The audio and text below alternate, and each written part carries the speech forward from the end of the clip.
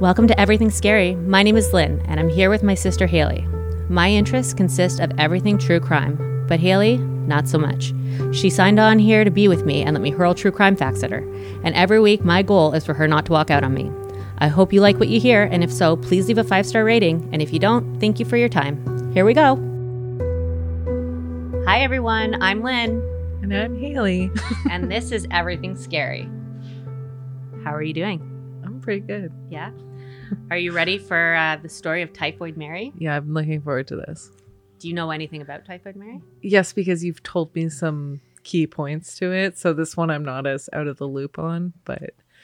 Okay, well, I will start by sourcing my information. I got my information from the My Favorite Murder podcast, episode 105, Wikipedia, history.com, and Britannica.com. This is an older one, so there's not as many sources. This story is not technically one of true crime, depending on how you look at it. This is a true story that I've always found very interesting, and considering what we all just went through for the past 2 years with COVID, it seems topical. Are you ready to bust into it? Let's go. All right, so this is the story of Typhoid Mary. Mary Mallon was born in Cookstown, Ireland on September 23rd, 1869. Cookstown was one of the poorest areas in Ireland. In 1884, Mary moved to the United States at the age of 15 to live with her aunt and uncle and begin work as a maid. I don't think we say maid anymore, as help, I guess. From the years of 1900 to 1907, when Mary was in her 30s, she began work as a cook for affluent families. It was later determined that 7 out of the 8 families that Mary had cooked for had contracted typhoid fever. Let me take a second here to give you a little bit of information about typhoid fever. Typhoid is a type of salmonella poisoning. Today, we typically think of salmonella as being transferred by undercooked poultry, while typhoid fever is not transferred that way. It, unfortunately, is transferred from the fecal matter of an infected person and is then ingested orally by the person they infect. Lovely. It is a very long-term illness, and especially in the early 1900s, often resulted in death. A few of the symptoms included a fever that would climb over the period of 14 days. After this, the fever would remain high but would plateau. Obviously, there would be severe stomach pain, headaches, weakness, chills, sweating, a flat rose-colored rash, inflammation of the brain, sepsis, swelling of the liver and spleen, and gallbladder infection. Jeez. Yeah, it's a serious one. Even still today, if you get salmonella poisoning, it's very serious. In August of 1906, Mary had taken a position working for a wealthy banker, Charles Warren. When Charles and his family went on vacation from August 27th, 1906 to September 3rd, 1906 to Oyster Bay on Long Island, Mary accompanied the family. During this vacation, 6 of the 11 of the family members had fallen ill with typhoid. The landlord of the property, understandably concerned that he was not going to be able to rent out his property after word spread of the typhoid outbreak, did what he had to do and hired several independent experts to determine what the source of the outbreak had been. These experts took samples of the water from the house's faucets, toilets, and pipes, only to rule them out as the possible source. One expert, a freelance sanitary engineer, Dr. George Soper, recognized the description of the Irish female cook from an earlier typhoid outbreak that he had been investigating. George set his sights on finding Mary and seeing if she could have anything to do with the sudden onslaught of typhoid.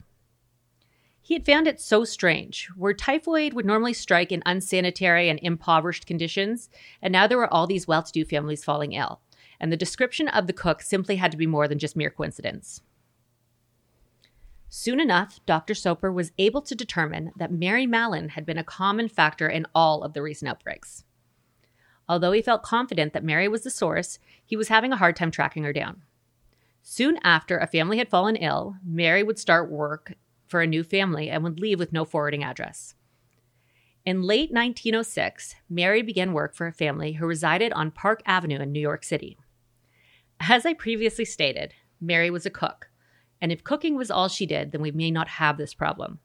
Cooking food to a certain temperature would kill the bacteria and eliminate any risk of passing it on to people for whom she was cooking for.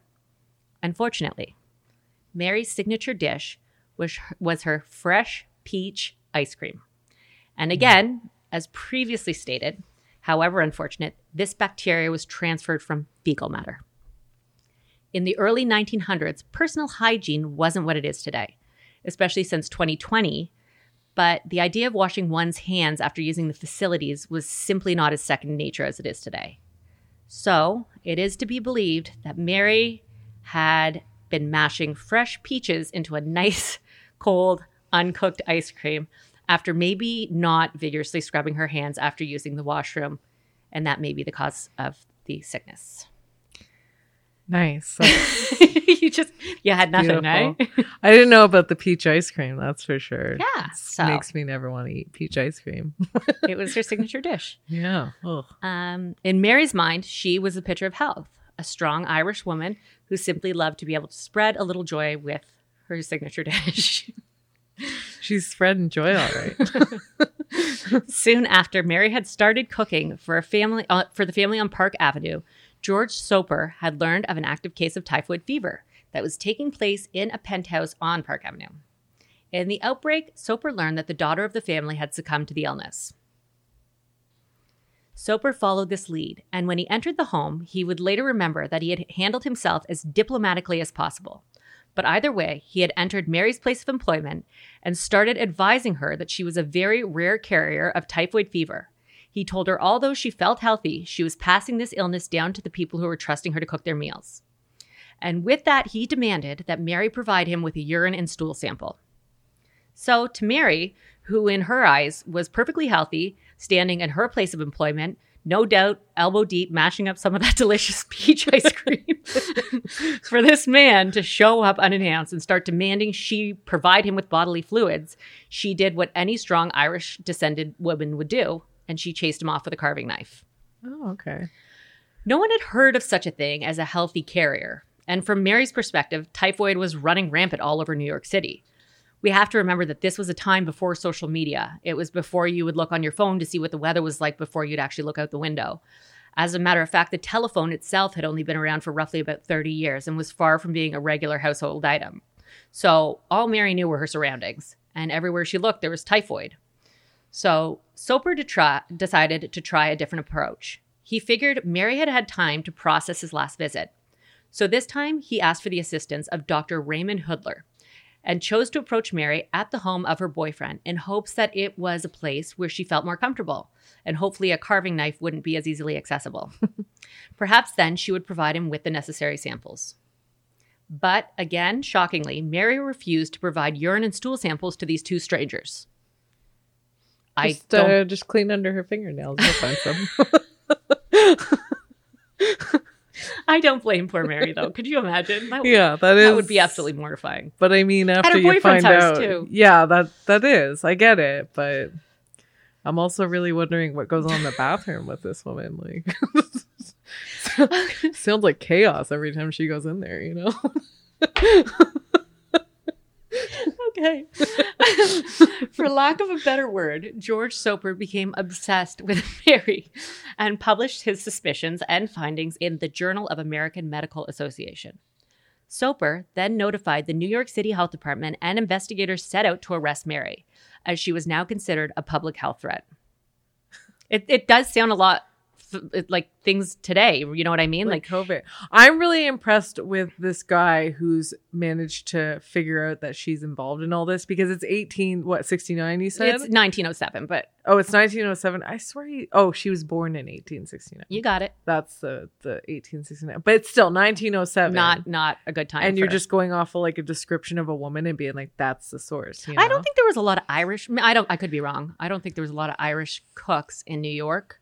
But who knows? But even you wouldn't think that somebody getting sick, they would be like, well, I had an Irish woman cooking in my kitchen. Like, that wouldn't be a thing you would like use as a reason why you might get sick. Yeah. Right? Yeah, no, I could. But I'm really impressed with this guy. Yeah, George Soper he's the hero of this story for sure. Yeah, for sure.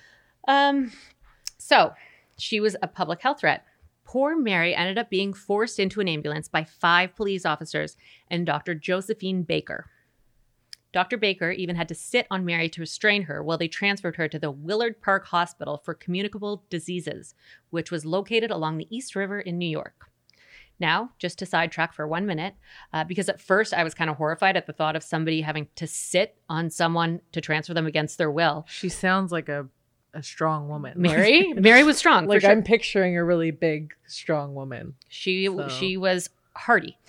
And she was All strong. that peach ice cream she eats. She was a strong woman. I'll show you a picture of her at the end, actually. Oh, okay. Is it a drawing or is it? No, it's a real. It's black and white, but it is a real photo. Okay. I ended up looking more into this Dr. Josephine Baker. She's kind of remarkable because Dr. Baker was a female and she was a doctor in the 1800s. But not only that, she was known for her fight against the damages of urban poverty caused to children and babies. And she and a group of nurses started training impoverished mothers on how to take care of their babies properly. And she even had a station set up where clean milk was given to mothers who needed it for their babies. That's nice. Yeah. And she's a woman doctor in the 1800s. That's crazy. She sounds pretty amazing. So, and she did end up, however, aggressively uncovering Mary Mallon as an asymptomatic carrier of typhoid. Okay. Sadly, for 4 days, Mary was strapped to a bed and was not allowed to get up to use the washroom and therefore forced to provide the samples that had been asked of her. As it turns out, Mary had massive amounts of the typhoid bacteria in her stool, and according to experts, that was an indication that the infection was centered in her gallbladder. Okay. Mary was quarantined in 1907 to North Brothers Island, which is a small island located along New York City's East River. She resided at Riverside Hospital, which was a hospital that's purpose was to treat and isolate victims of quarantinable diseases. I don't think 3 years ago I would have been able to say quarantinable that easy, but it's just such a second nature word nowadays. Definitely. Mary was all alone, aside from a small fox terrier that they gave her. They gave it to her for companionship. Mary is quoted as saying in one of her letters, "I have never had typhoid in my life and have always been very healthy. Why should I be banished like a leper and compelled to live in solitary confinement with only a dog for companionship?" It was recommended to Mary that she should have her gallbladder removed. This seemed to be the organ that housed the typhoid. If she would do this, she would be allowed to regain her freedom. But Mary refused, still believing she did not carry the disease. And at this time in history, a gallbladder removal surgery was a very risky one. Early on in her isolation, they had offered Mary the opportunity to join the public if she could simply make the promise that she would not cook for anyone ever again. Mary was very stubborn, and this too she refused.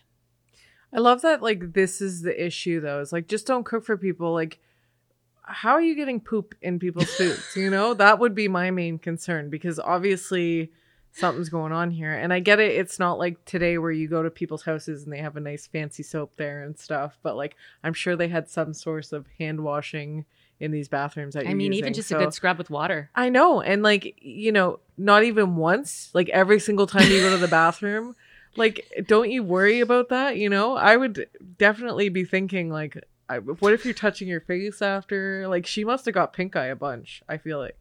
Definitely. I think maybe she was also an asymptomatic pink eye carrier. I guess so. She's just immune to everything. Maybe. That's why she's not scared to poop. George Soper had visited Mary on the island, and he had told her of his plans to write a book about her and give her the royalties.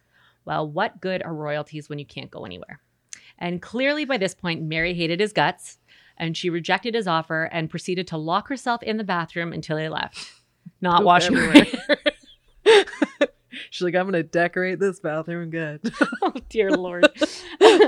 Mary also blamed Soper for the nickname the media had given her, Typhoid Mary, which who would want that nickname?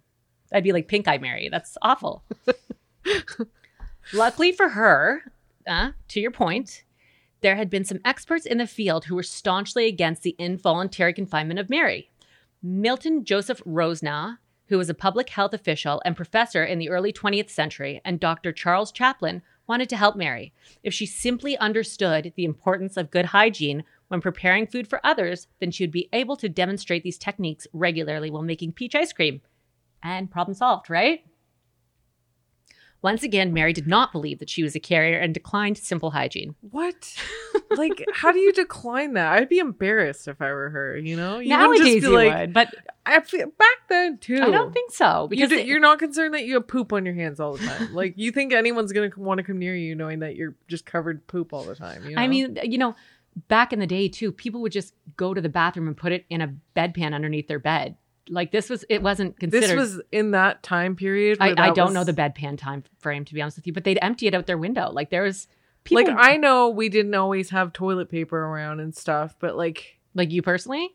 Well, no, I'm saying in the world, I watch Outlander, so I know that it's rough times back in the day, but that was like the 1700s. So I don't know about the early 1900s, but I mean, the other thing too is like, what is she wiping with? Is it just her hand? Listen, the only thing I ask from you is that you come to this podcast knowing the history of toilet paper, and you can't even do that.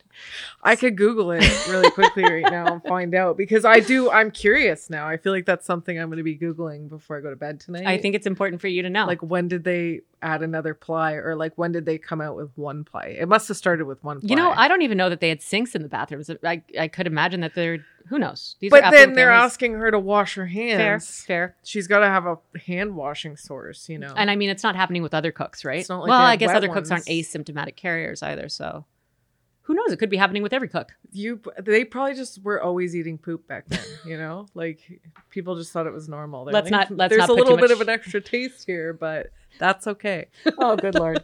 Okay. Once again, Mary did not believe she was a carrier and declined simple hygiene. At some point, we do have to stop feeling bad for Mary. I get that she doesn't believe she is spreading this, but come on, Mary. Just wash your damn hands. Yeah. Right? With the help of several friends, Mary was able to send her own samples to a private lab in New York, all of which allegedly came back negative for the bacteria, which only furthered Mary's stance. Even the tests that had been conducted by the lab on North Brothers Island, only about 75% of those were coming back with positive results, which is interesting. In June of 1909, after 2 years and 11 months in quarantine, Mary was once again offered freedom. The New York State Commissioner of Health asked Mary again to agree to never cook for anyone again, as well as take reasonable hygienic measures to ensure that she would not be transmitting typhoid.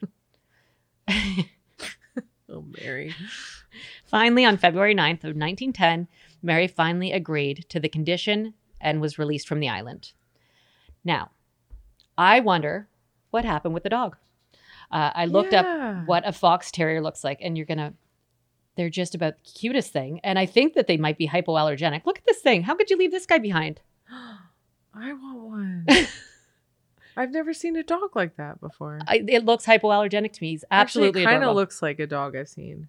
Okay. Well, anyways. We'll get to that later. That'll be a different podcast. Let's talk about dogs later. Okay, the dog podcast. So I'll take the lead on that one. Thank God. On February 19th, 1910, Mary finally agreed to the conditions and was released from the island. Anyways, great, right? Happy ending. Mary was free. She just simply had to not cook for anyone, had to wash her hands. Pretty simple. No, we know Mary too well at this Frankly, point. I wish I was legally bound to not cook for anyone ever again. That'd be amazing. My kids would be like, can we have pizza? And I'd be like, my hands are tied here, guys. Order pizza. Yeah. That's it. You know the phone number. But cooking was Mary's passion. That peach ice cream was, You're craving it now, aren't you? No, not poopy peach ice cream. But ice cream, yeah, I could go for some ice cream, but not poopy peach.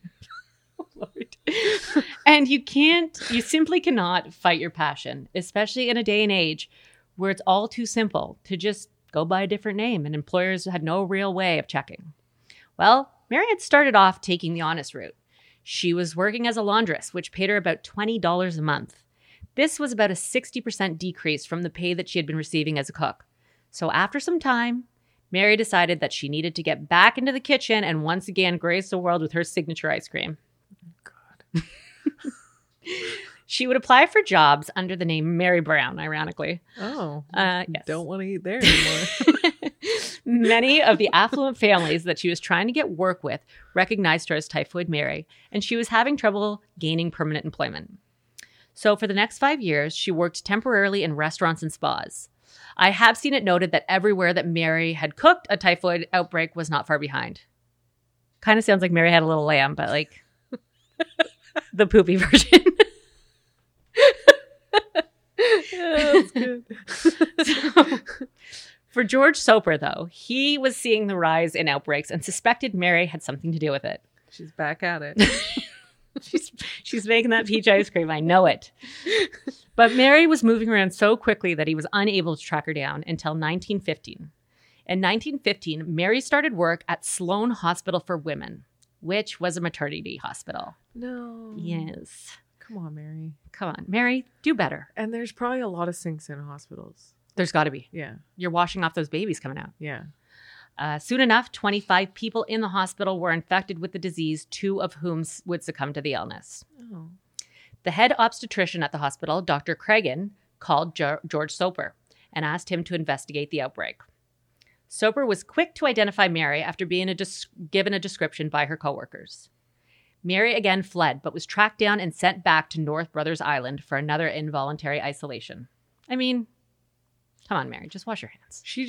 But also, like, she doesn't seem to have anybody in her life. She's just like... She had the boyfriend at the first half of the story. Yeah, but then he probably got too much poop in his food or something and succumbed to that. But, like, it just sounds like she's really lonely and then she just wants to spread her typhoid joy with her peach ice cream. Like, it just sounds like a really lonely life to me. Aw, poor Mary. Like, you could just cook food for yourself if you love cooking that much. You know, you're immune to it. You can eat your poop. It's fine. She doesn't believe she's carrying it. That's that's her stance. I guess. She doesn't believe that she's doing this. So on March 27th of 1915, when Mary was 46 years old, she was given her own 1-story cottage on the island. It's not so bad, right? I wonder if the dog came back. Yeah, they need to tell us what happened to this dog. Mm-hmm. And in 1918, she was granted permission to take day trips to the mainland, but had to return to the island for sleep and was not allowed to cook for anyone because clearly she was super trustworthy when it came to that. Sadly, Mary spent the rest of her life in quarantine. She suffered a stroke in 1932, which confined her to the hospital. Half of her body was completely paralyzed as a result and would remain that way for the rest of her life. On November 11th, Olivia's birthday, many, many years before, November 11th, 1938, Mary would die of pneumonia. In some sources, it states that even after death, Mary had high levels of the bacteria in her gallbladder. But up until the day she died, Mary would maintain that she was not a healthy carrier of the disease. Mary was 69 at the time of her passing and had spent 26 years of that in isolation, surrounded by no friends or family. It should also be noted that there was only 3 confirmed deaths linked to Mary Mallon. It is presumed that the number is much higher, but impossible to prove and will never be known. It is believed that Mary contracted typhoid from her mother while in utero in the impoverished area in Ireland that she was from. Okay. And that she was born with the disease. And that is the sad, unfortunate story of Mary Mallon, a.k.a. Typhoid Mary. And I'm just going to show you a couple of pictures. So the first one here, this is Mary being confined to her bed. Yeah, that's kind of what I pictured. And she's angry. So Yeah. that is not a woman that wants to be lying down right now. She wants to be making peach ice cream. Yeah, she's like, I just want some poopy peach, you know? I think you've met the quota of times we should say poop in this podcast. There's a lot of poop involved in this story, so... I mean, Am I getting cut off? But this is... these are a bunch of pictures of my kids' Easter presents. So there was a cartoon that was made. I don't think I took a screen grab of it, but basically what it was a drawing of Mary, and she was stirring a pot, and out of her mouth there was a bunch of skulls going into the pot, and they had titled it Typhoid Mary, and that was what was released into the public. No, but I mean, this was the early 1900s. I don't think they were making those. Keep it PG. Yes, exactly. So. I had to tell that story because I found it extremely interesting. And it's not a true crime story, but it is very topical for today's day and age. It is. And I expected her to look a lot more like dirty, you know, because it sounds like she didn't do a lot of... Do you see that picture of her lying in bed? It looks like she has a full coif in her hair. Like she looks like her hair's done. But I was expecting like mud streaks. Well, maybe not mud, but... You are focusing so hard on that one point. Well, it's a pretty big point to the whole story. Like, clearly you always have poop on your hands if that's what's happening. I mean, but know? you do see those studies nowadays that like restaurants, you find like in their ice buckets, there's like 2% Yeah. traces of fecal matter and stuff like that. So Or I those, could like, imagine. bowl of mints that people take. Good mints out of. grief. Don't ever take. That's why everything's pre-wrapped nowadays. Yeah, I know. Like- but even so, it's on the wrapping. You touch the wrapping, and then And you pop it open with your mouth, with your teeth. yeah, people do that. Yeah. Typhoid. People are still eating poop these days. Well, for sure. thankfully, the vaccination for typhoid, I believe it was around, I should have noted this, but it was when Mary was still alive. But then the penicillin that would cure it if you got it instead of being vaccinated for it didn't come out until like 1942 or something along those lines. So we're safe. We're good. Yeah. But still wash your hands. Yeah, and now we'll just never know if we ate poop or not. So my takeaway is everybody just stay clean and wash your hands. yeah. And hopefully we'll see you again on the next episode. Hopefully we didn't say poop too many times for you on this episode. I think this may be the only one we say poop that many times. No guarantees. But thank you so much for being here. Bye. Thanks. Bye.